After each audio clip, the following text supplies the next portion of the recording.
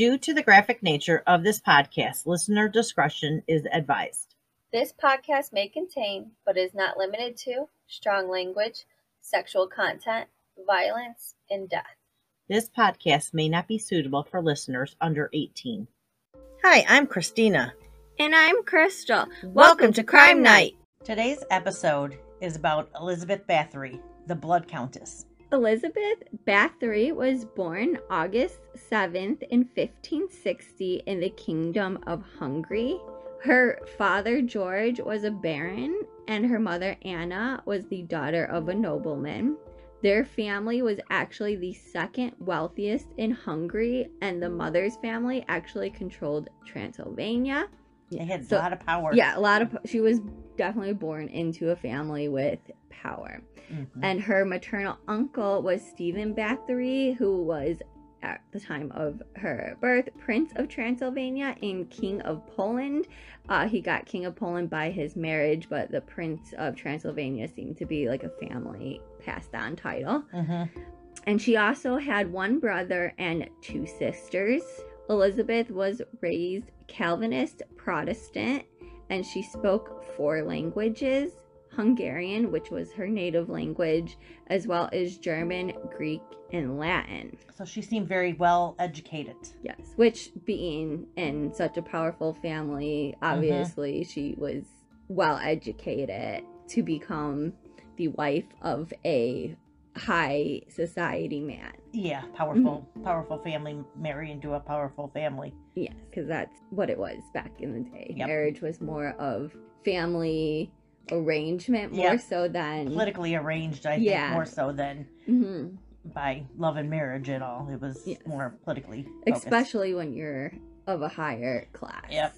So it is possible that Elizabeth had epilepsy as a child, although it wasn't recognized as an illness at the time. So symptoms would often be misdiagnosed as what they called falling sickness during that period.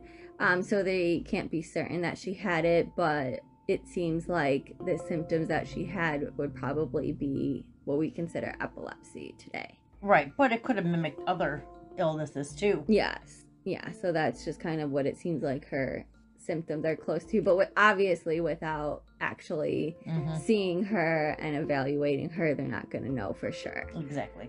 So as a child, her parents actually arranged her a political marriage to Count Ferenc Nadasdy, and he was only 5 years older than her, so he was also a child when this marriage was politically arranged. At age 14, Elizabeth actually got unexpectedly pregnant by a peasant boy.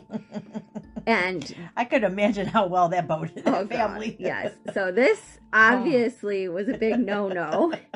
And so what her mother did, because she was afraid that Elizabeth's accidental pregnancy was going to compromise her engagement, so she basically hid Elizabeth away. She was put into hiding until she gave birth to her daughter, and then they immediately gave the daughter away. Yeah, they gave the daughter away to a very well-trusted family that wasn't going to say spill anything. The beans. Yeah, that probably, I would imagine, probably couldn't have a child of their own. No, exactly. And they were probably under hush, like a hush, what do they call that? Like version of an NDA. Yes, exactly. Yeah, I'm sure there was an arrangement that was made that everybody stays hush hush. Yep. Which I'm sure that was something common with unplanned pregnancies, was kind of like hush hush adoptions and whatnot. Yes, especially for noble people. Noble people. So Elizabeth and Ferenc actually ended up wedding on May 8th of 1575, and she was 14 at the time and he was only 19, so they were both, quite young, especially Elizabeth. Their wedding was... Yeah, but it was common back then for people to get married at a very young age. Yes, especially because they were political marriages. Yeah, it's the childbearing ages, so that's when they would marry them off, was in the very beginning of the childbearing age. Yes, and back then people would have to have a lot more children because it was very common that children wouldn't survive till adulthood. So in order to make sure that you had a child that survived to adulthood to take care of you in your later years, you would have to make sure to have enough children that one of them's guaranteed to become an adult. Yeah, especially when you have a political status such as they. Yes, they you need to somebody to take on. the estate over. Yeah. Yeah. So their wedding, having, been of the status they were, was actually attended by more than 4,000 people, and the celebrations for their wedding actually lasted for weeks. So it was kind of a big deal. Yeah, could you imagine that? So when she got married, Elizabeth was given the title of Countess, and she also was given 10 castles. And her favorite of the castles she was given was Castle Cheda, which is located in modern-day Slovakia. During their marriage, Elizabeth did spend most of her time at her favorite castle. Her husband was often away because his duties required him to be away very frequently, and Elizabeth was often by herself, and I'm guessing the children were likely raised by, staff nannies, whoever they had, because that seems like that was a common thing. So she didn't probably see her children as frequently as someone would see their children today. No, because that was just normal back then, because they wanted their children to be, children were viewed differently then than they are and it today, seems too. like they had a lot of people on their staff. I mean, it seemed like there was people to do everything for them. Mm-hmm. Yeah, so there was a ton of different staff that they had. Mm-hmm. Yes, and so with all of her free time, she spent it flirting with men and experimenting with herbs and drugs. So, and I wonder if part of her experimentation with herbs and drugs had to do with her epilepsy. If she was still having symptoms of that, she was maybe self-medicating. Ferenz and Elizabeth ended up being married for 29 years, and they did have several children. Ferenz did die in 1604 of unknown causes. He was only 48 at the time, and upon his death, the care of Elizabeth and their children was actually entrusted to Jorg Third, who was related to Elizabeth somehow. Yeah, like a cousin of some sort. Yeah, it wasn't really super clear, but it seems like it was a cousin of hers, likely. Yeah. But it was definitely somebody who was related to her somehow. And it seems like back then, like, everybody was related to everybody, including, like, spouses. And, yeah. It was a total different time back then. Now, between 1602 and 1604, there was rumors that were spread about Elizabeth that she committed cruel acts towards others. So this was after her husband had died. This is kind of when, like, the bulk of the rumors seemed to happen. I wonder if that kind of put her over the edge. I mean, he died young. That's a young age. I wonder if she had something to do with his death. Because I know he had been sick for a little bit of time before he had passed. So, I mean, with her experimenting with, herbs and drugs and stuff like that, she would know what to give someone. Mm-hmm. So, you never know. But it seemed like all this kind of came out after he had passed away. Now, it is believed that Elizabeth actually tortured and killed some of the servants, as well as daughters of, like, the lower social class. So they were still, like, of nobility. They were just not as high up as Elizabeth herself. Yeah. Yes. And they would send them to her so that they can learn the courtly etiquette. So which I think was a common thing. It seemed like people of a little bit lower social classes, but were still nobility, would send their children to higher nobility people so that they could learn, like, the proper etiquette in hopes of getting them higher. Right. So they can marry off at a higher social class. level. Yeah. Mm-hmm. Yeah. So as the servants didn't have that many rights as, like, the noble people did, their death was actually kind of legal. Although, it kind of seemed that it wasn't really looked down upon. So it was just it was whatever kind of a thing. Well, society was kind of like, that's something we don't do, but, like, if you accidentally kill your, like, servant or whatever, like, we're just all gonna look the other way kind of thing. Is right. It was like ownership. Like. It was like, it seemed like they were kind of...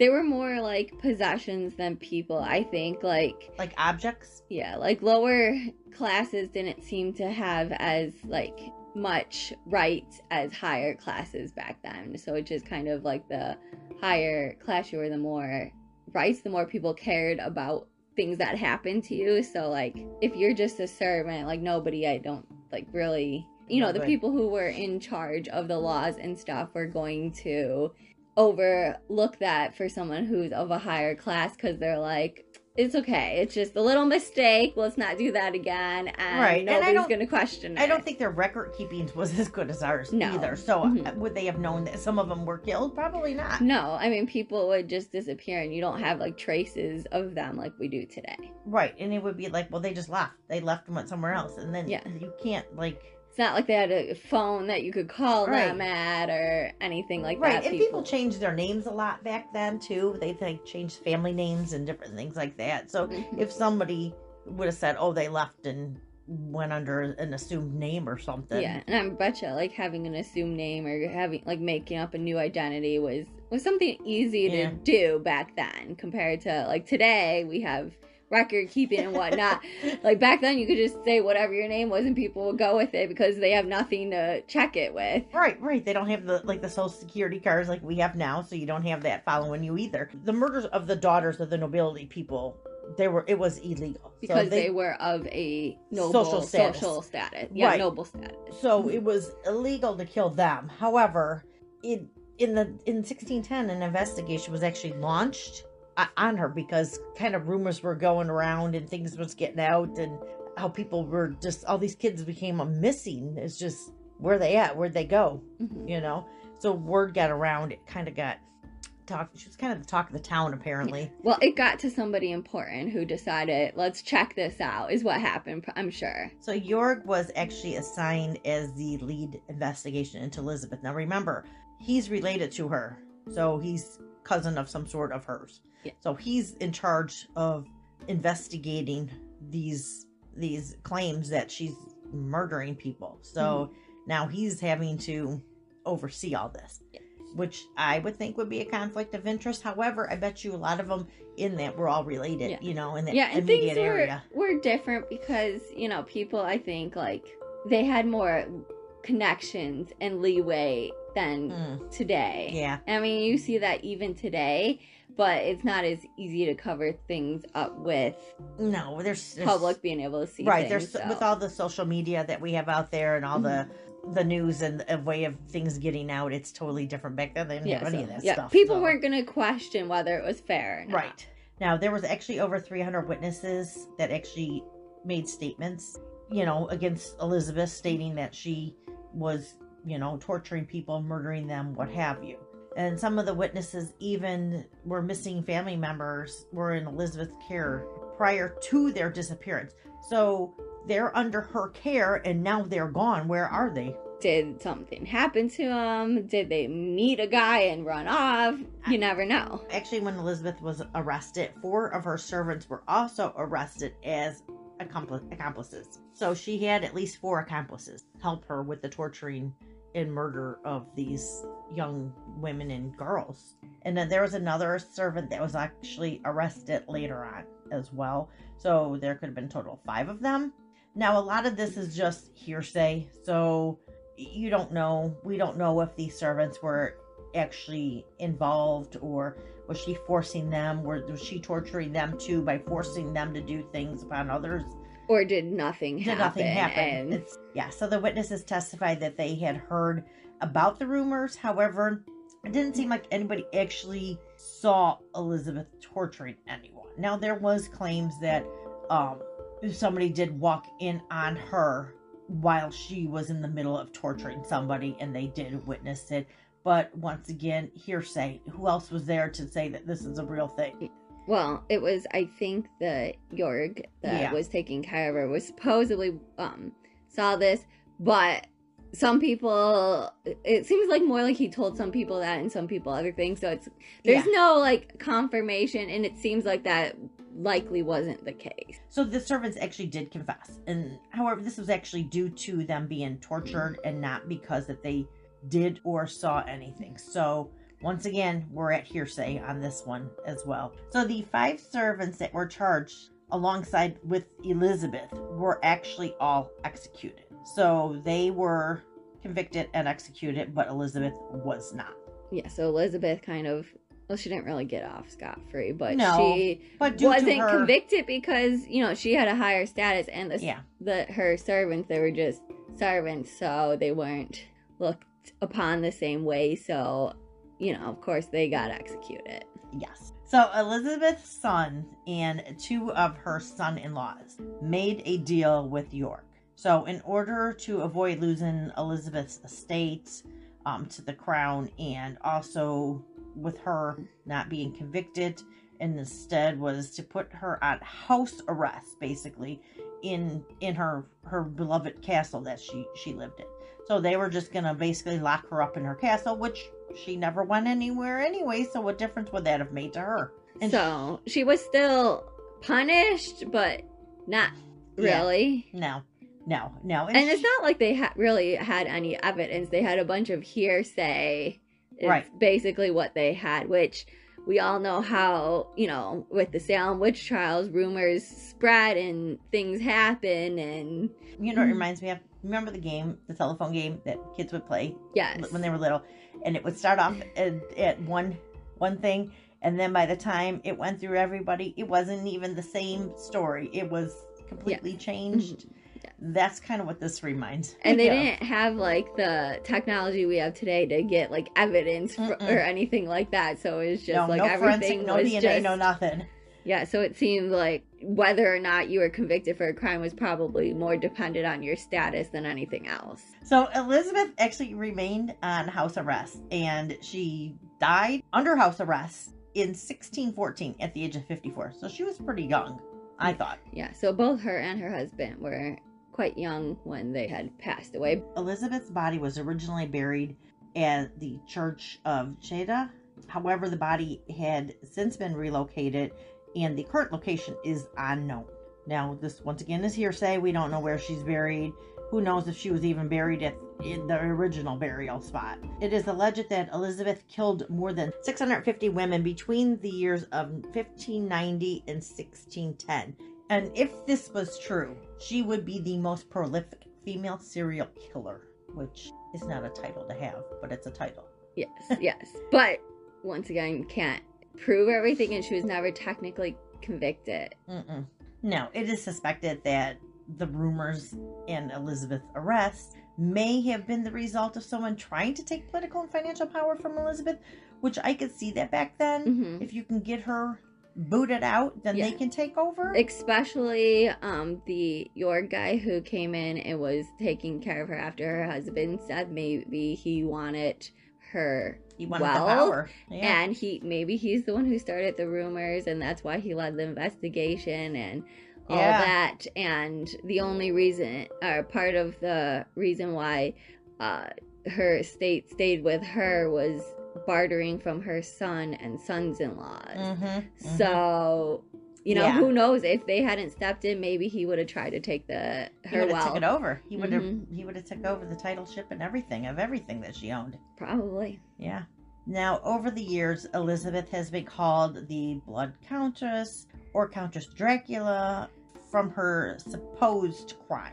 Now, the modern-day legend of Elizabeth Bathory includes being a vampire, such as like bathing in blood of virgins to stay young, and just different scenarios. I know there was a bit on the American Horror Story. Yeah, and I think she's been portrayed in a lot of media and stuff like that, and she tends to be portrayed as somebody who drinks or bathes in blood for youth. So she's become more of a legend today than, even if the rumors, you know, of her killing these people were true, we have turned it into more of a spectacle today than it originally would have been. So we'll never know if she truly was the Blood Countess. Thank you for listening to Crime Night. We release new episodes every other Wednesday at 6 p.m. Central. You can find a link to our sources in the episode description. You can find us on Facebook and YouTube under Crime Night Podcast. Good night.